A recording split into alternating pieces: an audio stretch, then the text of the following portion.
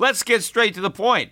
You want to grow your portfolio to deal with the rising cost of inflation, to pay off your debt or your mortgage, pretty much anything standing in the way of you and financial freedom, right? Well, with Yahoo Finance, you can get access to the news, data, and tools that you need in order to help you reach that financial freedom. And when it comes to your financial future, you think you've done it all. You've saved, you've researched, you've invested all that you can. And now you need to take those investments to the next level by using what every financial great uses. Yahoo Finance. For more than 25 years, Yahoo Finance has been the brand behind every great investor. They're the #1 finance destination, producing a holistic look at the financial news cycle, including breaking news, original perspectives, analyst ratings, independent research, customizable charts, and so much more. For comprehensive financial news and analysis, visit the brand behind every great investor, yahoofinance.com, the #1 financial destination. That's yahoofinance.com.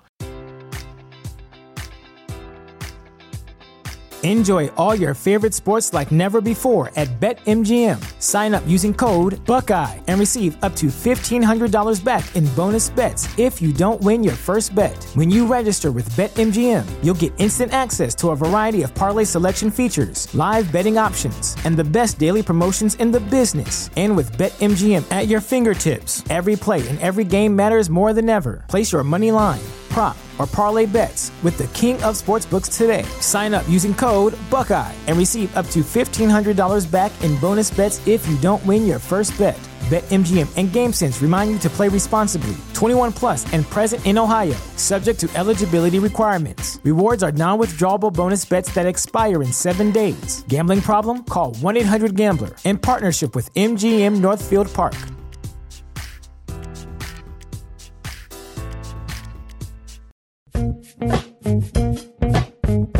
The Peter Schiff Show.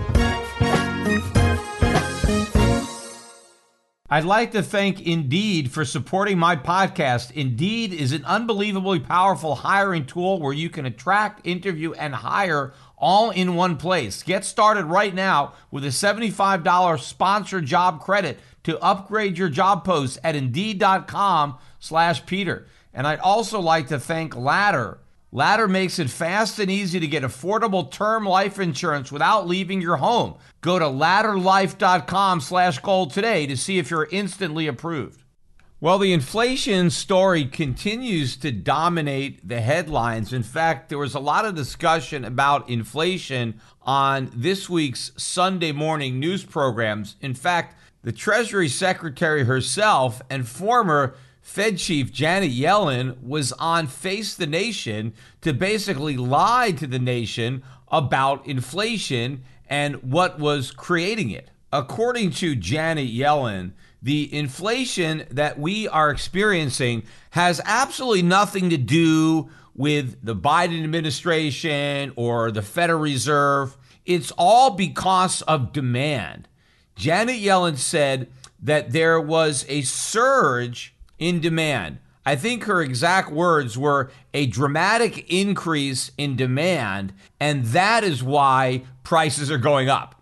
Now, I think she attributed a lot of the demand to COVID because she said people were at home, they were stuck at home, and they had nothing to do but shop. And so they went online and they bought a bunch of stuff, and because the consumers were buying so much stuff, that's why prices went up. And therefore, we don't have to worry about it because, it's not really inflation. It's just demand-driven price hikes, which is so laughable. I mean, remember, this is the former chairman of the Federal Reserve, right? This is how little this woman knows about inflation. Now, of course, maybe she's just lying. In fact, let's give her the benefit of the doubt. Maybe she's not quite as stupid as she appears on this show. So let's just say that she's lying, and it's just the crew on Face the Nation that's complete morons, right? Because they don't understand that she's lying. They just assume she's telling the truth because they know nothing about economics or inflation.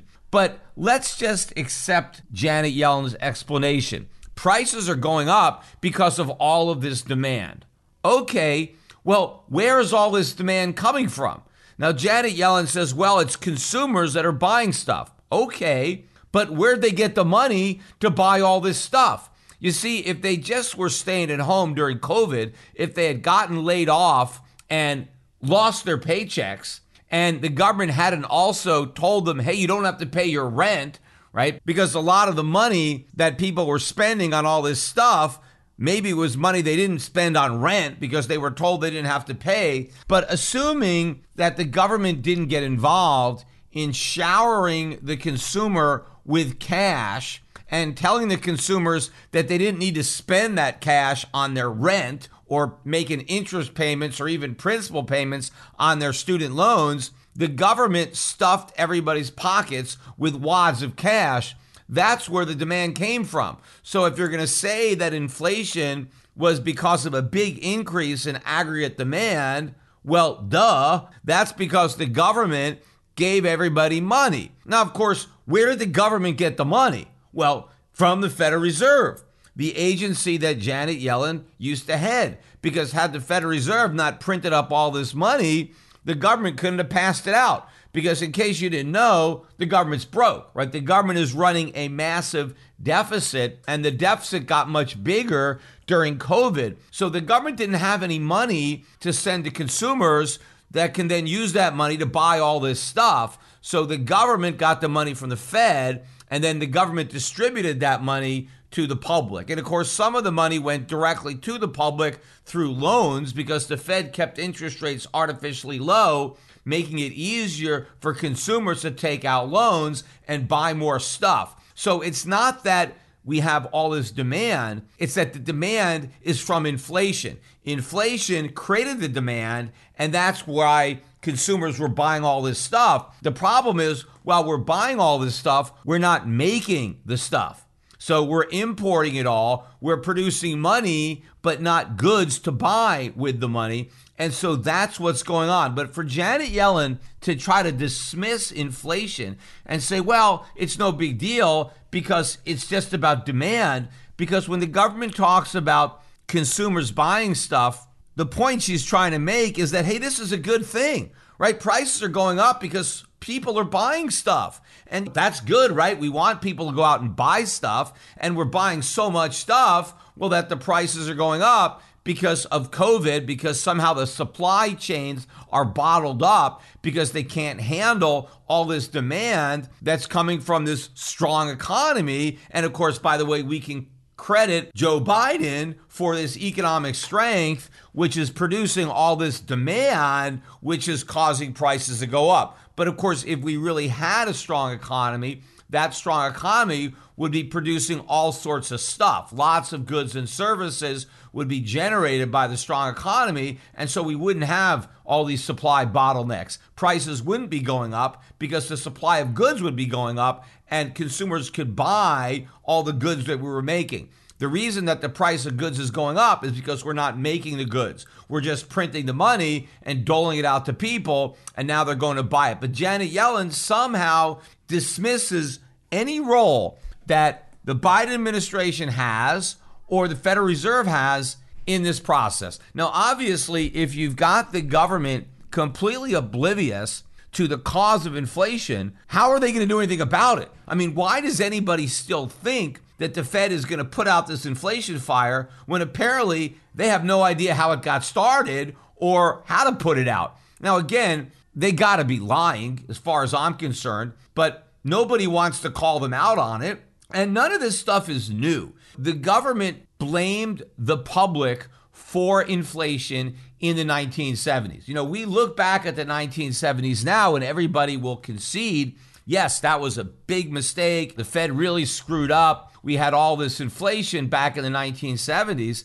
But a lot of people don't realize that the same BS explanations that are being given today to rationalize why it's not a big deal and to blame the public and to blame prosperity, that is exactly what they said during the 1970s. And in fact, yesterday, I tweeted out a page from my father's book, How an Economy Grows and Why It Doesn't. And if you're not familiar with that book, that's the book that my brother and I based our book, How an Economy Grows and Why It Crashes on. Now, I don't have any copies of that book. It's long since out of print, but you can get a free copy. You can download the PDF. Just Google How an Economy Grows and Why It Doesn't and get the PDF, and you can get the entire book and read it. And by the way, I think my brother and I are going to start working on a sequel to the collector's edition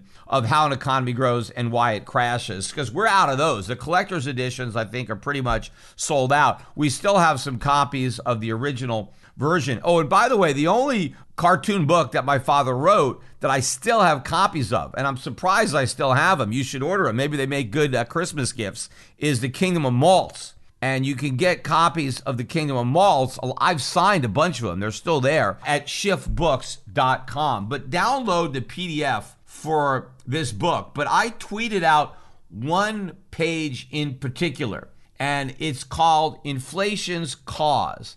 And this page has to do with the big increase in inflation that showed up on this island. And on the top of the page, my father has these explanations for inflation. This guy, Walter Hickel, which is a takeoff Walter Heckler, and he was the island's first part-time economist, and he came up with a theory that inflation is caused by a cost-price fish push, right? And that's a reference to the cost-price spiral, right? Bunch of nonsense. He said, we can stimulate the economy by holding down price increases to about half a belly a year, right? About fish. But then below it, as my dad wrote, the government bubbled over with explanations for inflation. And so here's the cries. You have all these politicians out there. You got Hubert Humphrey, Richard Nixon, Franklin Roosevelt, with all their names that my dad came up with, Lyndon Baines Johnson. They're all yelling to the mob, right? The public in the island, they're all complaining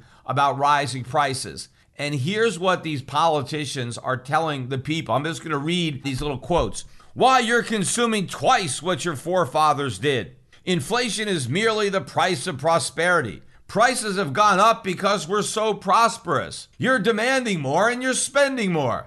And you're wasteful. So there are the politicians saying prices are going up because of consumption, prosperity, waste, right? The same nonsense that they're saying now. Now, my dad didn't just make this stuff up. The reason my father put this in his book, and this book first came out in, I think, 1980, or maybe even earlier than that. But the reason my dad put this in the book was because that's what they were saying at the time. And in fact, this book actually was originally published as part of my father's first book, The Biggest Con, How the Government is Fleecing You. That's another book that I'm out of. It's a fantastic book. If you can get a copy online, you should get a copy. But this book was originally a chapter, a part of a chapter in that book. And then my father later adapted it and turned it into a standalone book. So these words were written in some version in the 70s because this is what the politicians were saying at the time. My father was merely writing what the government was telling the people during the 1970s to try to get them to accept responsibility for inflation and not to realize that inflation was caused by the government. In fact, my father writes at the bottom of this page, but nobody thought of pointing a finger at government, the real cause of inflation.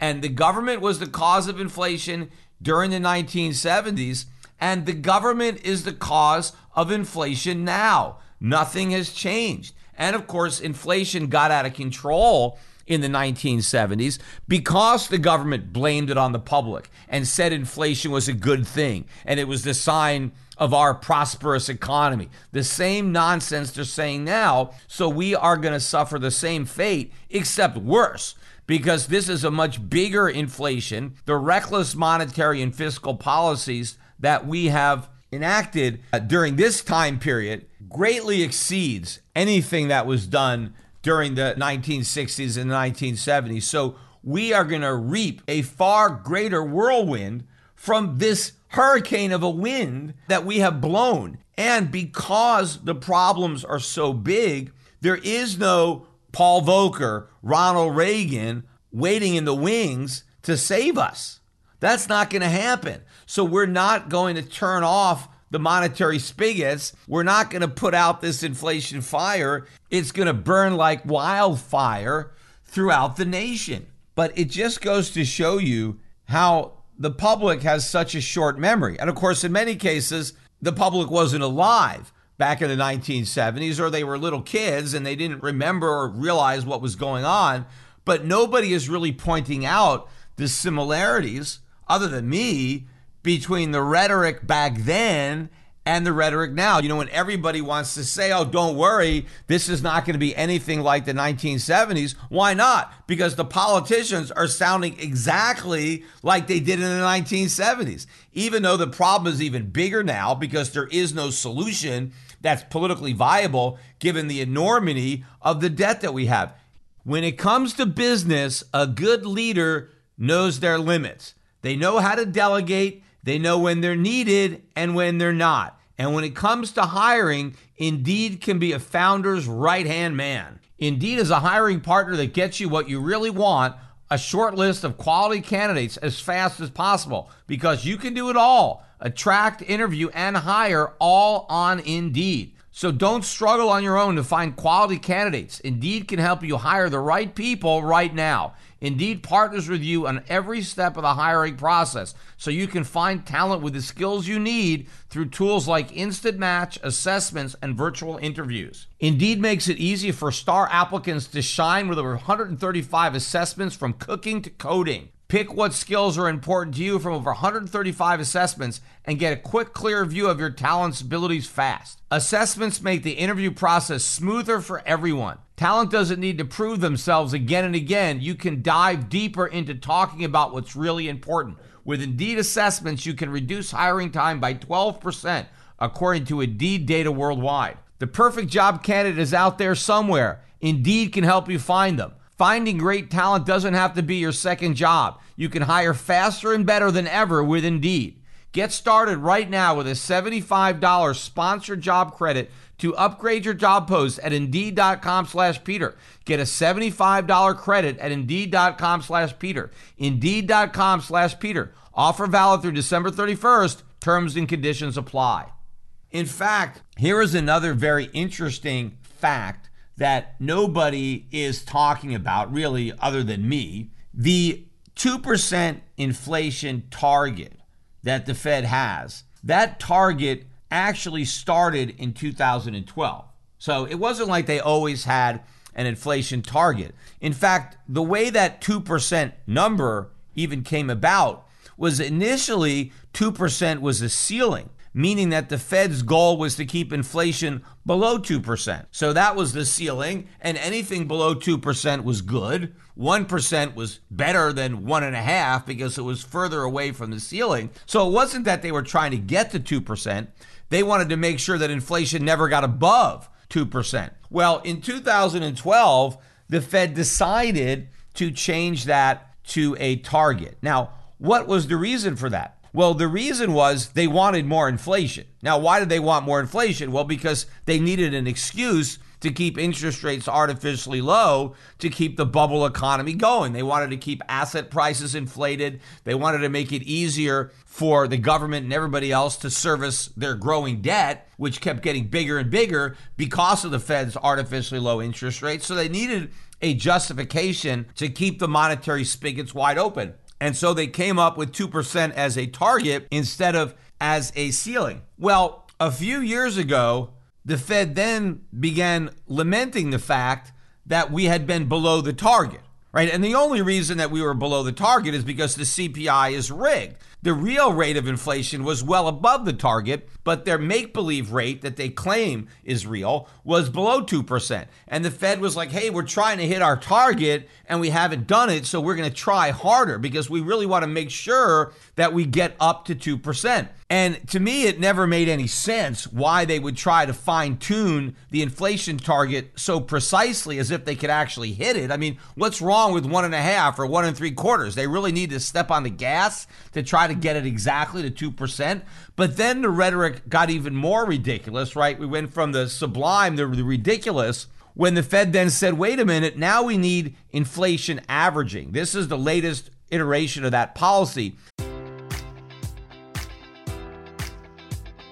Enjoy all your favorite sports like never before at BetMGM. Sign up using code Buckeye and receive up to $1,500 back in bonus bets if you don't win your first bet. When you register with BetMGM, you'll get instant access to a variety of parlay selection features, live betting options, and the best daily promotions in the business. And with BetMGM at your fingertips, every play and every game matters more than ever. Place your money line, prop, or parlay bets with the king of sportsbooks today. Sign up using code Buckeye and receive up to $1,500 back in bonus bets if you don't win your first bet. BetMGM and GameSense remind you to play responsibly. 21 plus and present in Ohio, subject to eligibility requirements. Rewards are non-withdrawable bonus bets that expire in 7 days. Gambling problem? Call 1-800-GAMBLER. In partnership with MGM Northfield Park.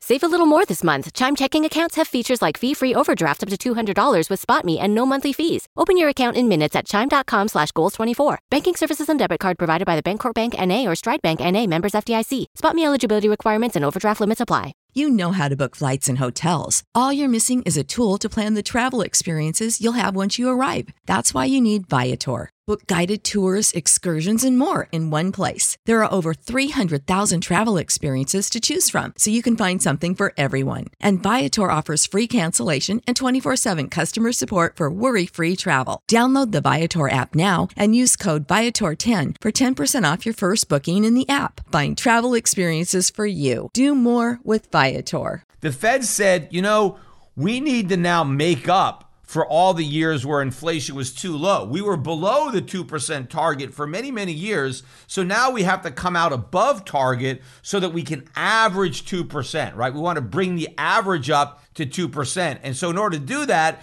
if we were below 2% for many years, well, now we're going to have to spend a number of years above 2%, and then it's all going to average out. Now, that was the most asinine policy ever, and I pointed it out real time because the initial BS justification for the 2% inflation target, the Fed was telling us back then, around 2012, that the worst thing that could possibly happen in an economy is deflation. And they meant prices went down. That if prices actually fell, it would be such a catastrophe that we need a buffer zone. The Fed has to make sure it's shooting for 2%. Because if they miss and it comes out like 1% below, well, then we're still at 1%.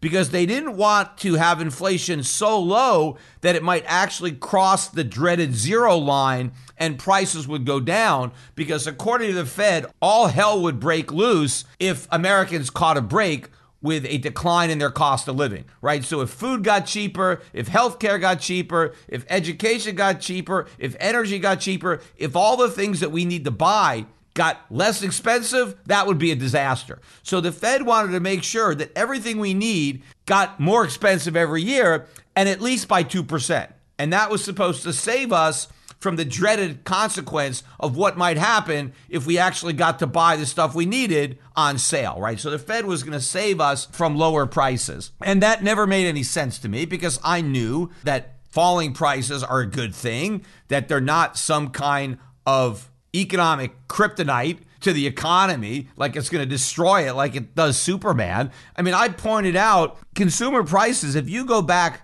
and look at consumer prices from 1800 to 1900, you take 100 years, and that data is there. You can see it on the internet. The CPI in 1900 was half of what it was in 1800. So you had 100 years of prices going down. And we had a great economy. The Industrial Revolution happened in the second half of the 19th century after the Civil War.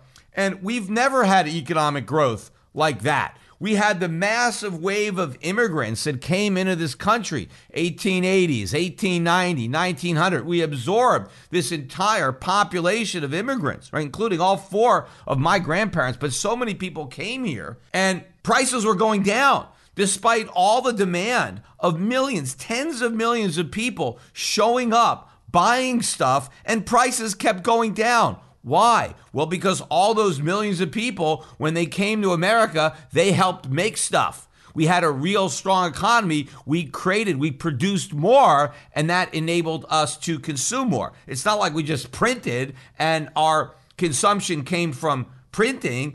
our consumption came from production. It was supply that created demand, not the Fed and its printing press. But we had falling prices then and stronger economic growth than we had now. You know, it's like if you talk to your grandparents or your great-grandparents, they're still alive, they could tell you stories about how cheap stuff was when they were a kid and how expensive it is now. I used to have those conversations with my dad all the time when he explained to me about penny candy. Like penny candy is penny candy because it actually cost a penny. My father used to go to the movies every Sunday and get a popcorn and a soda, and it cost 10 cents. And he was in the movie theater all day. You got, a double feature, you got cartoons, you got the news. But, obviously prices have gone up dramatically over the years. Well, if you were a kid in 1900 and you were talking to your grandfather, you heard the opposite story. They were saying, hey, when I was your age, things used to cost twice as much as they do now, right? That is a growing economy.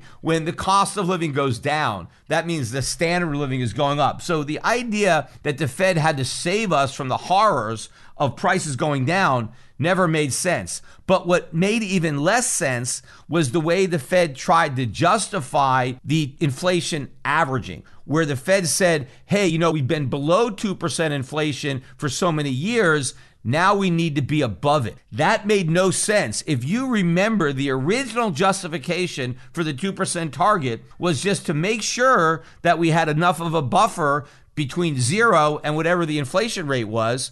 Well, if that was the case, if we avoided deflation in the past, why do we have to make up for it with extra inflation now, right? Why do Americans have to be punished? Basically, what the Fed was saying is, hey, last year, your cost of living only went up by 1.5%. And so to make up for it, we're going to make sure that your cost of living goes up by 2.5% this year. That way, you're going to get your 2%. Why do we need it? I mean, why doesn't the Fed just say, hey, we caught a break. Last year, inflation was 1.5, and we didn't have deflation, so we dodged that bullet. Well, here's a new year. We just have to make sure we don't have deflation this year. We don't need extra inflation to make up for the fact that we didn't have enough in the past. That was complete insanity, and I said so at the time. But again, it only makes sense if you think about it from the point of view of the whole policy being a lie, being a smokescreen. The Fed was just trying to come up with a justification for higher inflation now.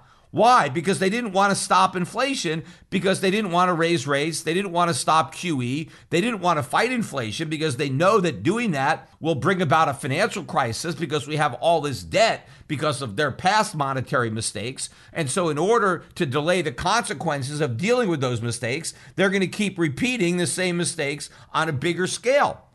When you're the main breadwinner of the family, you've got a spouse and young kids depending on you, you must have insurance. But the type of insurance that you need is term. Don't let a slick salesman sell you on whole life. Whole life is not what you need. You need insurance that covers you during the period of your life where people depend on you. And the beauty about term life insurance is that you get the most bang for your buck. You can get the biggest possible death benefit at the least upfront cost. And that's what's important. Everybody who buys insurance hopes they don't need it. You hope you're wasting your money because you don't want to die. But in case you do, you want to make sure that those you leave behind are taken care of. And term life insurance is the best way to do it. And Ladder is the best way to buy it. Ladder is 100% digital when you apply for $3 million in coverage or less. There's no doctors, no needles, no paperwork. To apply, you just need a phone or a laptop and a few spare minutes. Ladder's smart algorithm works in real time, so you'll find out instantly if you're approved. If you prefer to talk to someone, their team of licensed agents is there to help.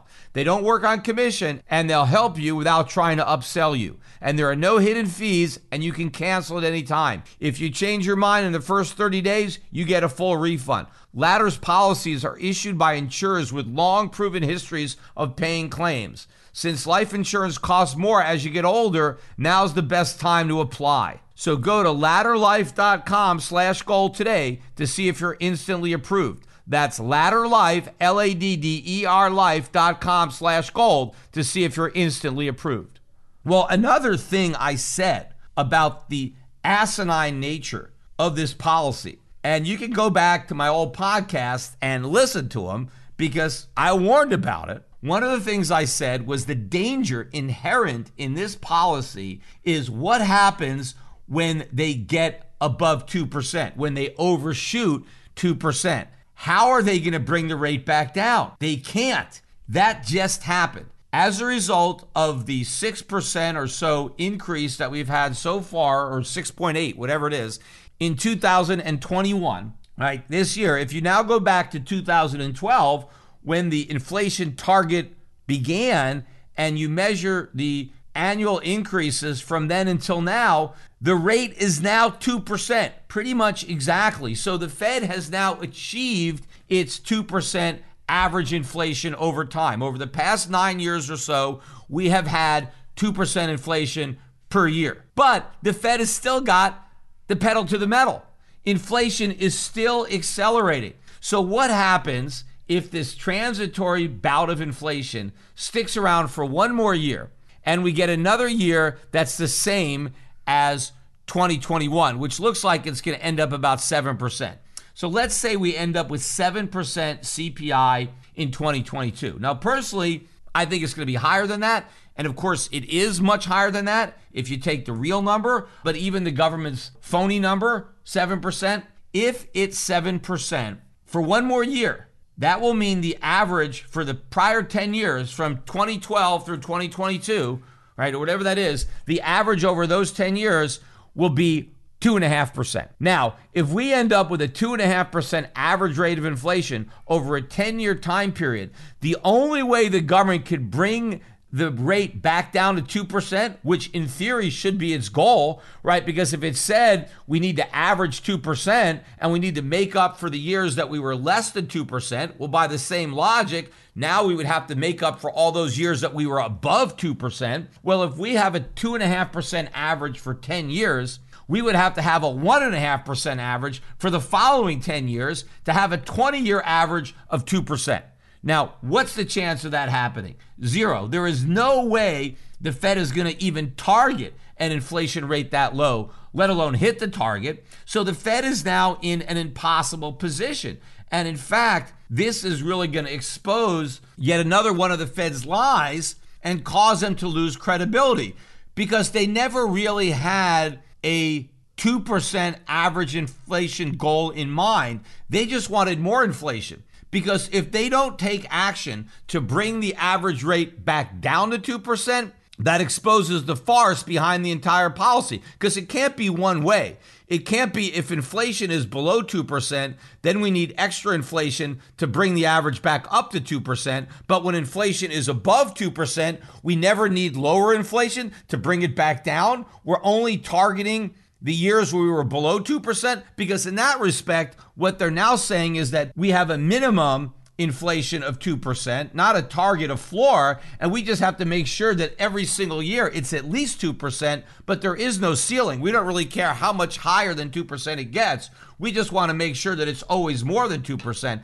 And in fact, what they probably might have to start doing, if they want to rationalize why they're not trying to bring the average rate back down to 2, is raise the official average that they're targeting. They'll go up to 2.5%. Maybe they'll go up to 3%. And that way they'll have clear sailing to create even more inflation. If they move the target from 2% to 3%, and they can say, hey, for the last 10 years, we've only had 2.5%. And because our new target is 3%, well, now we can have 10 years of 3.5%, right? But that 3% target will only be there long enough before it's now 4% or 5%. It's going to be an ever-moving target because the Fed can never actually take action to rein in inflation. And that's what I said. I warned the problem was once we got above the 2%, the Fed would be unable to rein in runaway inflation. And I said the Fed should be glad that inflation is below 2% because they ever had to fight inflation, they couldn't.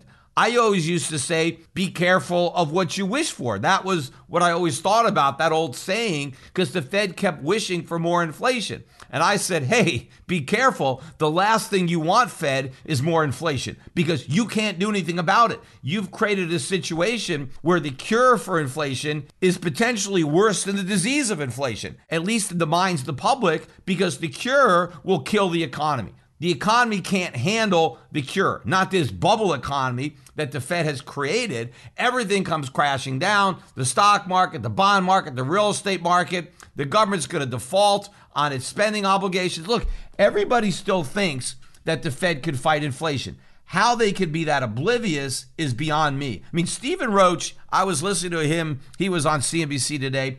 Every once in a while, they have somebody on that says something good. I mean, it's rare, but it happens occasionally. By the way, my interview with Logan Paul on Impulsive came out today. That's 2 hours. And anybody who listens to that podcast, you're going to learn a lot more about finance and economics than a lifetime of watching CNBC. I mean, it's ironic that the Impulsive audience, right, is now going to be better informed on the economy, inflation, and all that than the CNBC audience. But Stephen Roach was on there today, and he said, look, the only way the Fed could fight inflation is to raise interest rates right now. He said they can't wait until the taper is finished. They got to start raising rates right now, which is true, but they also have to stop QE right now. They can't keep doing QE while they're raising rates. They got to end QE completely, and they got to raise rates. But what Stephen Roach didn't mention is the consequences to the economy of doing that, which is exactly why they're not going to do that. They're going to keep on printing money. And you know, another thing that nobody even points out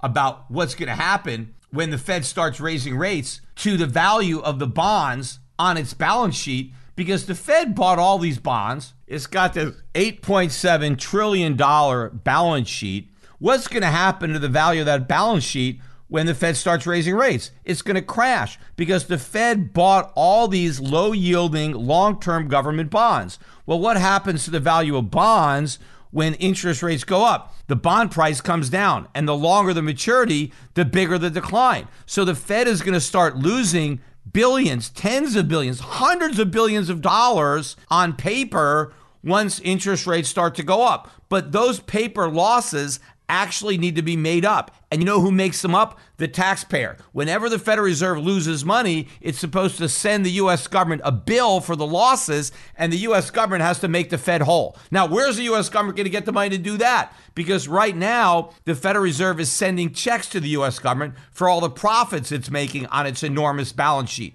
Well, what happens when those enormous profits turn into even bigger losses, and now the government gets a bill instead of a check, right? Nobody is talking about that ticking time bomb. Obviously, they don't understand it, but there's so many bombs that are going to go off, right? This one probably gets lost in the crowd. But that's another negative consequence. If the Fed did what Stephen Roach is saying, start raising rates, it would destroy the value of the bonds that they own. But the other thing that the government would need to do to fight inflation is cut government spending. Because why is the Fed printing all this money? To monetize government debt. And so you have to stop the debt, which means you have to stop the spending.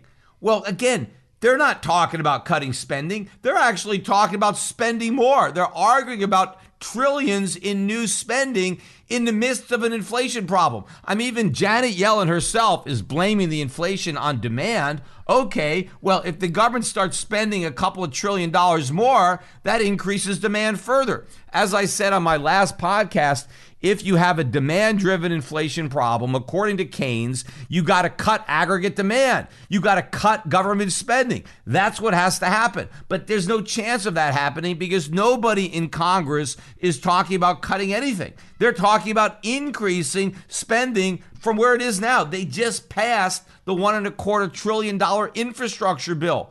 The ink is barely dry on that. That money's going to be spent. It's going to be printed. And now they're arguing over the $1.75 trillion Build Back Better bill. These are bills designed to increase aggregate demand. They are Keynesian stimuluses for a weak economy, not what they consider an overheated economy. We're violating Keynes' own playbook. Even though Keynes is a bunch of nonsense, these morons can't even follow that nonsense. So there is no school of monetary thought. Monetarism, Keynesianism, supply-siders, Austrian, where I subscribe, there is no school of thought that would advocate the current policy. Every economic discipline would look at the situation and say the government is doing the wrong thing, right? What the government is doing is going to throw gasoline on an inflationary fire, yet that is exactly what we're doing.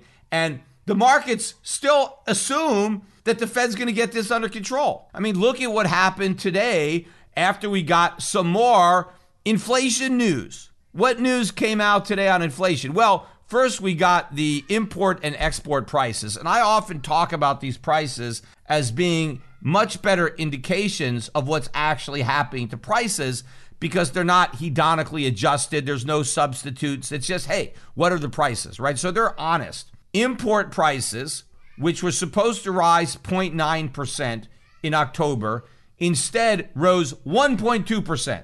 So 20% above the high end of the range, right, which went from 0.5 to 1%, so a bigger than expected increase. The year-over-year increase in import prices, now 10.7%. This is how much more money Americans are paying for their imports year over year.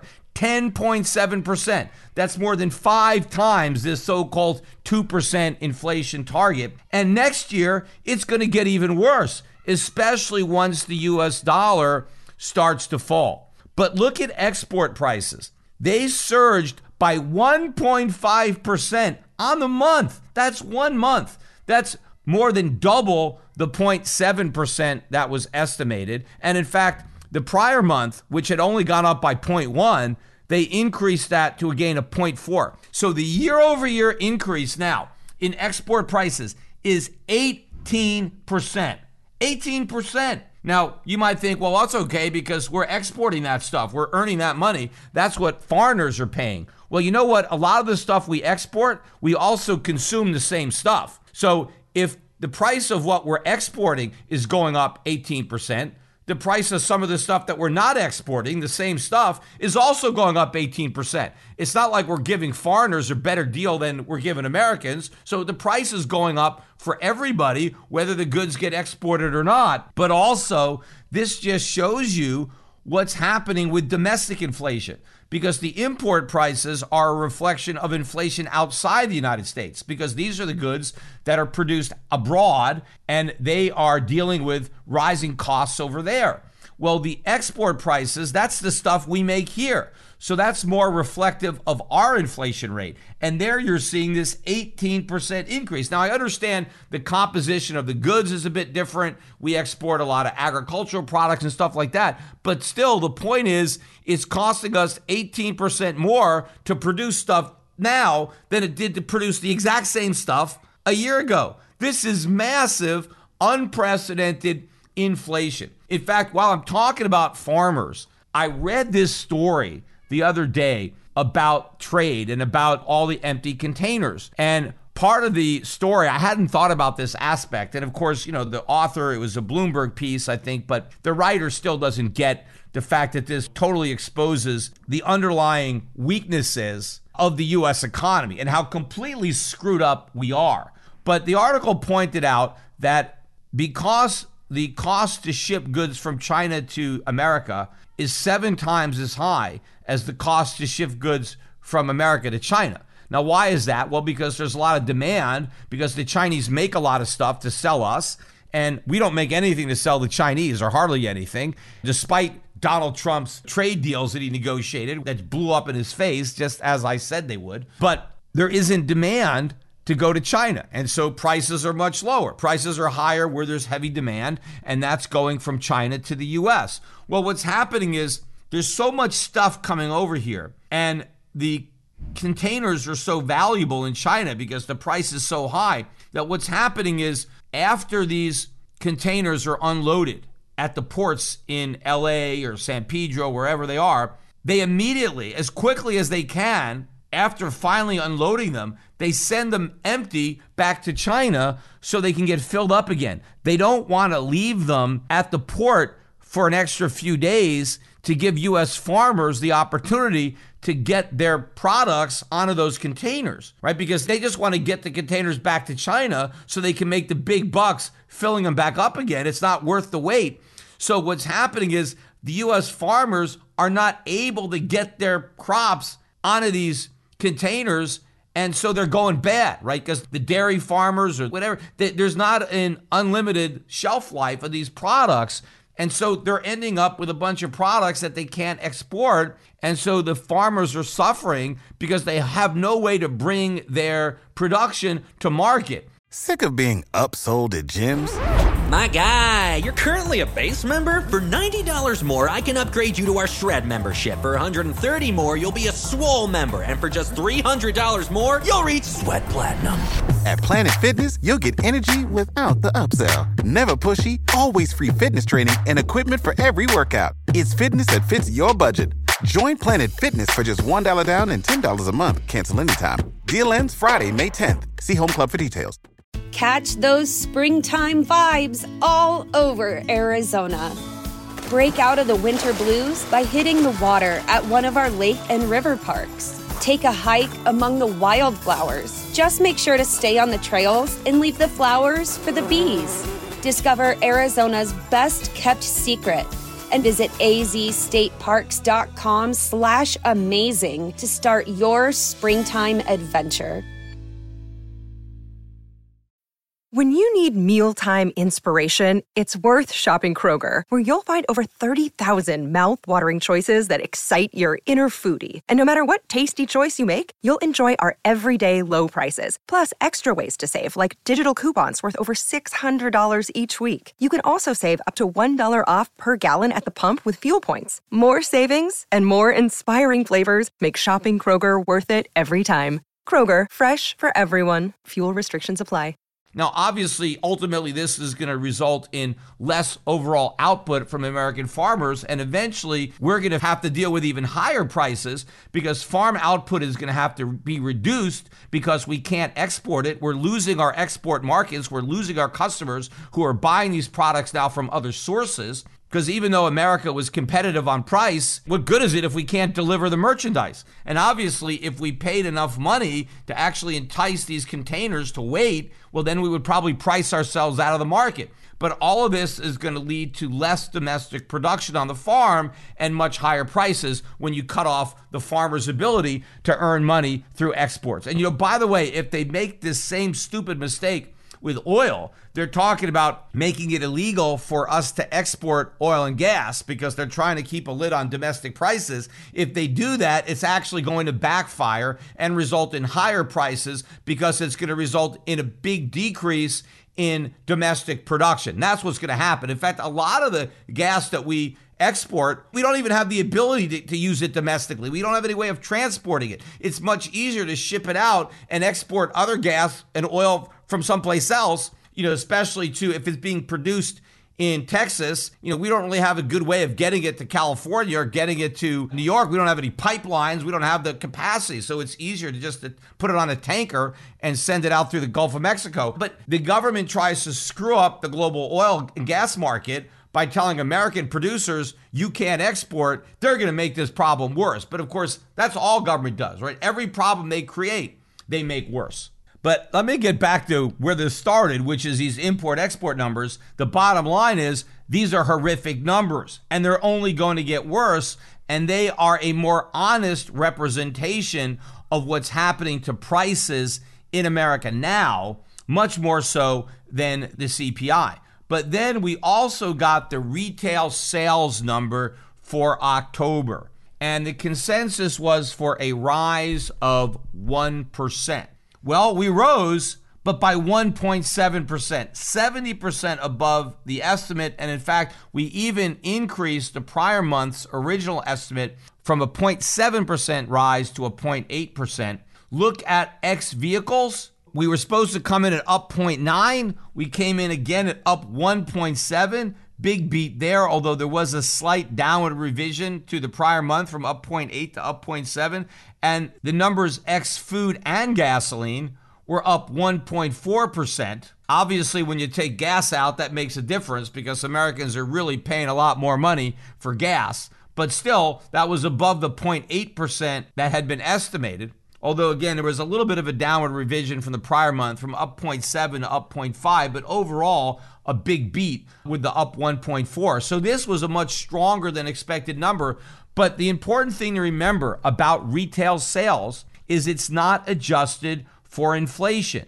So rising prices can result in higher retail sales. And it's my feeling that a large percentage of the gain in retail sales is not because Americans are buying more stuff. They're just paying more money for the stuff they're buying. In fact, it's even possible that they're buying less stuff. They're just paying so much more for what they are buying that even though they're buying less stuff, they're paying more money. Now, we know, though, from the import numbers that they're actually buying more stuff, too, because we have record amounts of products being imported in the United States, which again shows you that it's not a supply problem when we're being supplied with more products than ever before. It's a demand problem because the government is showering consumers with more money than ever before. And I keep hearing these economists try to talk about how part of the problem is we're buying too many goods instead of services, right? That's the problem because America doesn't make any goods. We make services. And because we want so many goods, that's the problem because we have these supply chain bottlenecks for all these imported goods. And they're all waiting for Americans to just buy services instead of goods. Well, they're actually buying services. People are going out again. They are traveling. They are eating in restaurants. It's not like they've stopped, right? It's not like the days of the pandemic where everybody is hunkered down at home. They are buying services. The problem is they're buying services and goods, and in many cases, they're not helping to produce either. You have a lot of people who aren't even working in services anymore. And the companies that are providing services are now having to pay through the nose to get people to work there, in addition to the higher cost of all the materials that go into the services that they're providing, like restaurants, right? The higher cost of food, the higher cost of energy to cook the food, right? The higher cost of complying with all the COVID regulations. I mean, costs are going up throughout this economy in large part because of inflation, but also because of regulation. And nobody wants to accept responsibility for any of this. Yet everybody just believes that the situation is going to go away or that the Fed is going to fix it, because look at what happened to the dollar today. We get more news of rising inflation and another big up day in the dollar. The dollar index now almost at a 96 handle. We closed at 95.50, up about half a cent on the day. This is the highest close we've had in a while in the dollar index. Again, what is driving the dollar higher? The belief that the Fed is going to fight inflation with tight monetary policy, which again is asinine because the dollar is losing value and currency traders are betting that the dollar's fortunes are going to reverse, that even though it's losing value now, it's going to gain value on the back of this tight monetary policy. That's never going to happen. When are the markets going to figure out the Fed is all bark and no bite when it comes to inflation fighting?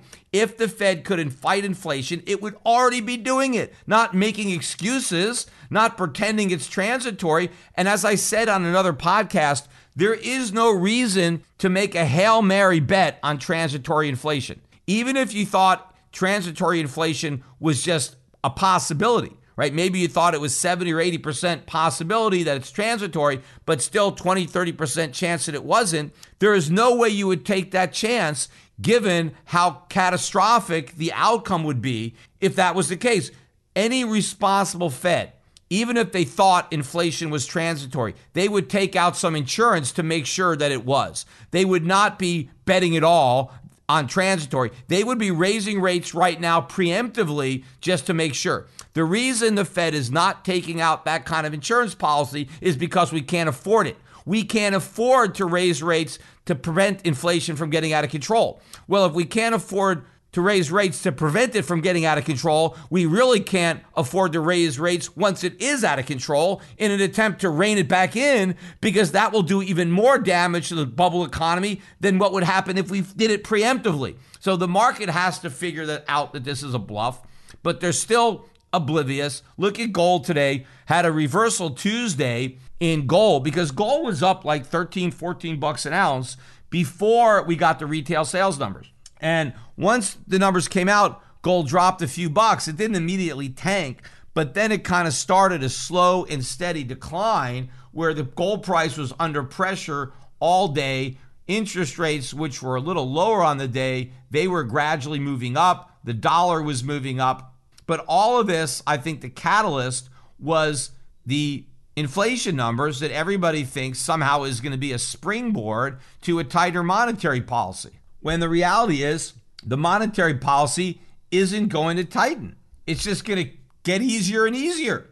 In fact, I know the Fed has officially agreed to taper, but will they? I think the numbers for the taper are really minimums, where the Fed commits to a minimum of $120 billion a month. Well, even if the minimum now has been reduced to $105 billion a month, well, they don't have to do the minimum, right? They could exceed the minimum. All they've done is lower the floor, but there is no ceiling to how much QE they could do. They're going to do as much as they need. And obviously, as inflation gets worse, more and more people are going to want to sell U.S. Treasuries. And as the government budget deficits get bigger and bigger, there's going to be more U.S. Treasuries for sale. So even if the Fed wants to taper, how can they taper? They have to buy even more bonds. So I think it's just a bunch of taper talk. I think the reality is they're not really going to taper. They're going to end up increasing their purchases because that's the only way to prevent a significant rise in interest rates, which of course we know is the Fed's goal. That's why they keep making up one asinine excuse after another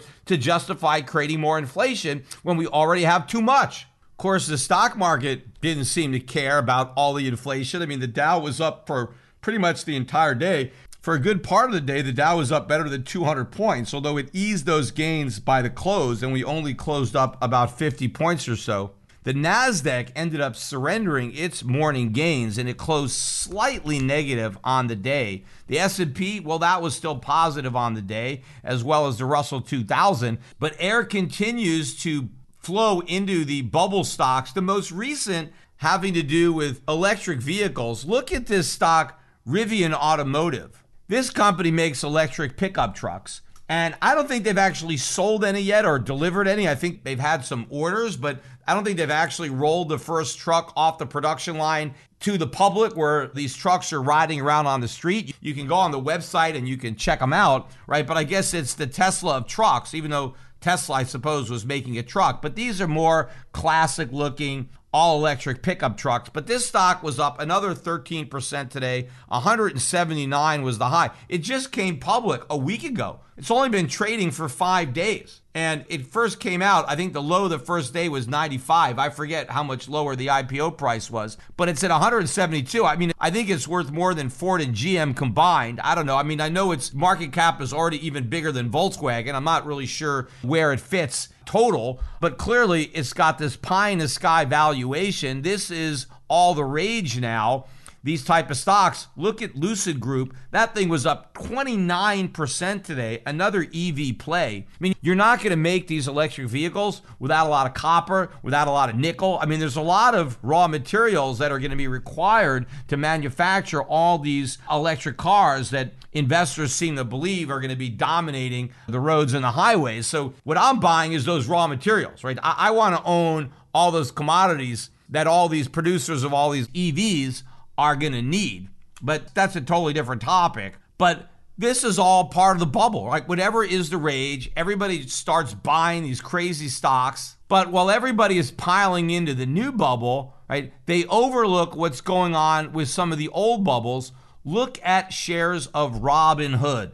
Down 3% today, a new low for the stock since it's been public, which hasn't been that long. Remember, this stock got as high as $85, I think, within the first month of the IPO. I think it got off to a rocky start the first few days, but then it raced up to $85. It's now 60% below that $85 peak with no bottom in sight. So, once these things lose their momentum, that's it. And it's amazing how people can just move from bubble to bubble without learning any lessons from the previous bubbles that pop. And of course, the biggest bubble of them all, where nobody ever seems to learn any lessons, well, that's in cryptocurrencies. And Bitcoin also having a pretty big correction, continuing the correction that I pointed out on my last podcast. Remember, we got up around 69,000 when we got that hotter than expected CPI number. A lot of the whales, I think, pumped it up so they can dump it. And the initial dump brought Bitcoin down to about 63,000. And then it held and it got back up to 65, 66,000. And a lot of people in crypto land were, hey, this is great. You see, we held the 60,000 support. Well, earlier this morning, we were below 59,000. So a big drop in Bitcoin. Other cryptocurrencies going down as well. As I'm recording this podcast, we're back above a 60,000 handle. We're trading between 60,000, 61,000, closer to 61,000 as I'm recording this on Tuesday late afternoon. Again, the market to me looking very top heavy on the cryptos, classic pump and dump on the CPI numbers. They are hyping this thing up like crazy. One of the signs of a top, look at the ads that are being run nonstop on CNBC. Now, maybe they're running these ads on other networks too. I'm just seeing them on CNBC. But look at the production quality. Look at the Grayscale ads. I mean, they're spending a lot of money. These are very slick, highly produced ads.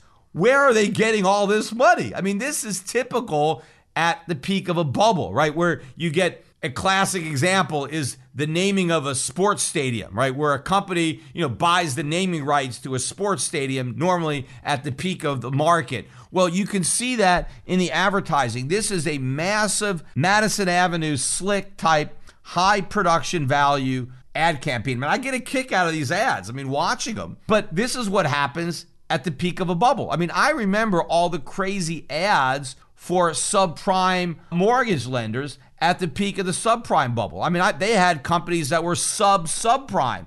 They were advertising how, they would take ex-cons. I mean, you could have the worst credit whatsoever. Just got out of jail, we'll give you a mortgage, nothing down. In fact, we'll finance you 120% loan to value, right? You had all these crazy commercials running. Well, this is what's going on with crypto, right? All the ads are Bitcoin or other crypto-related businesses, but you got to think about it.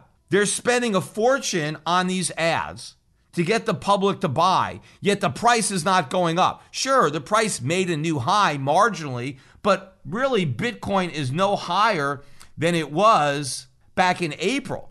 April of this year, Bitcoin was higher than it is right now.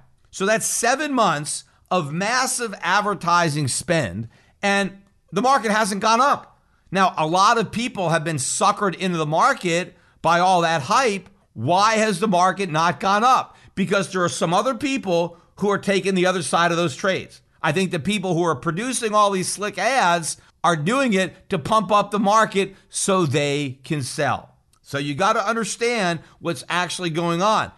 How is it that all this advertising spending and all this new money coming into the crypto space and all these institutions coming up, the price for the last 7 months has gone sideways?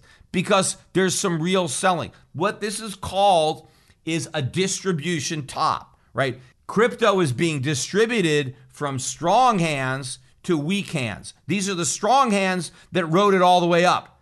And now the small minnows, right? The whales are gradually dispersing what they've been hoarding to all these small holders and some of these new institutions, right, that are jumping on late on this gravy train, who are going to cut and run at the first sign of trouble. They're not going to go down with the ship, right? They're not true believers like the hodlers, right, that are going to take it to the grave. If they are down 20, 30, 40%, they're going to cut their losses. They're going to sell. They're going to move on to the next trade, right? So this is going to change the dynamic. So I think, if you're listening to this podcast, you still have an opportunity to sell Bitcoin above 60,000. Do it. In fact, that's the advice I gave on the Logan Paul podcast. Now, I don't know how many people who listen to his podcast own crypto. I mean, a lot of them do because of the demographic. He's got a lot of young guys that listen to his podcast, and obviously a lot of young guys have been suckered into crypto. Well, maybe I scared some of these guys straight. Maybe as a result of listening to this podcast, they're going to want to dump some crypto. We'll see if that influences the price, but maybe before they get a chance to sell theirs, you guys should sell yours.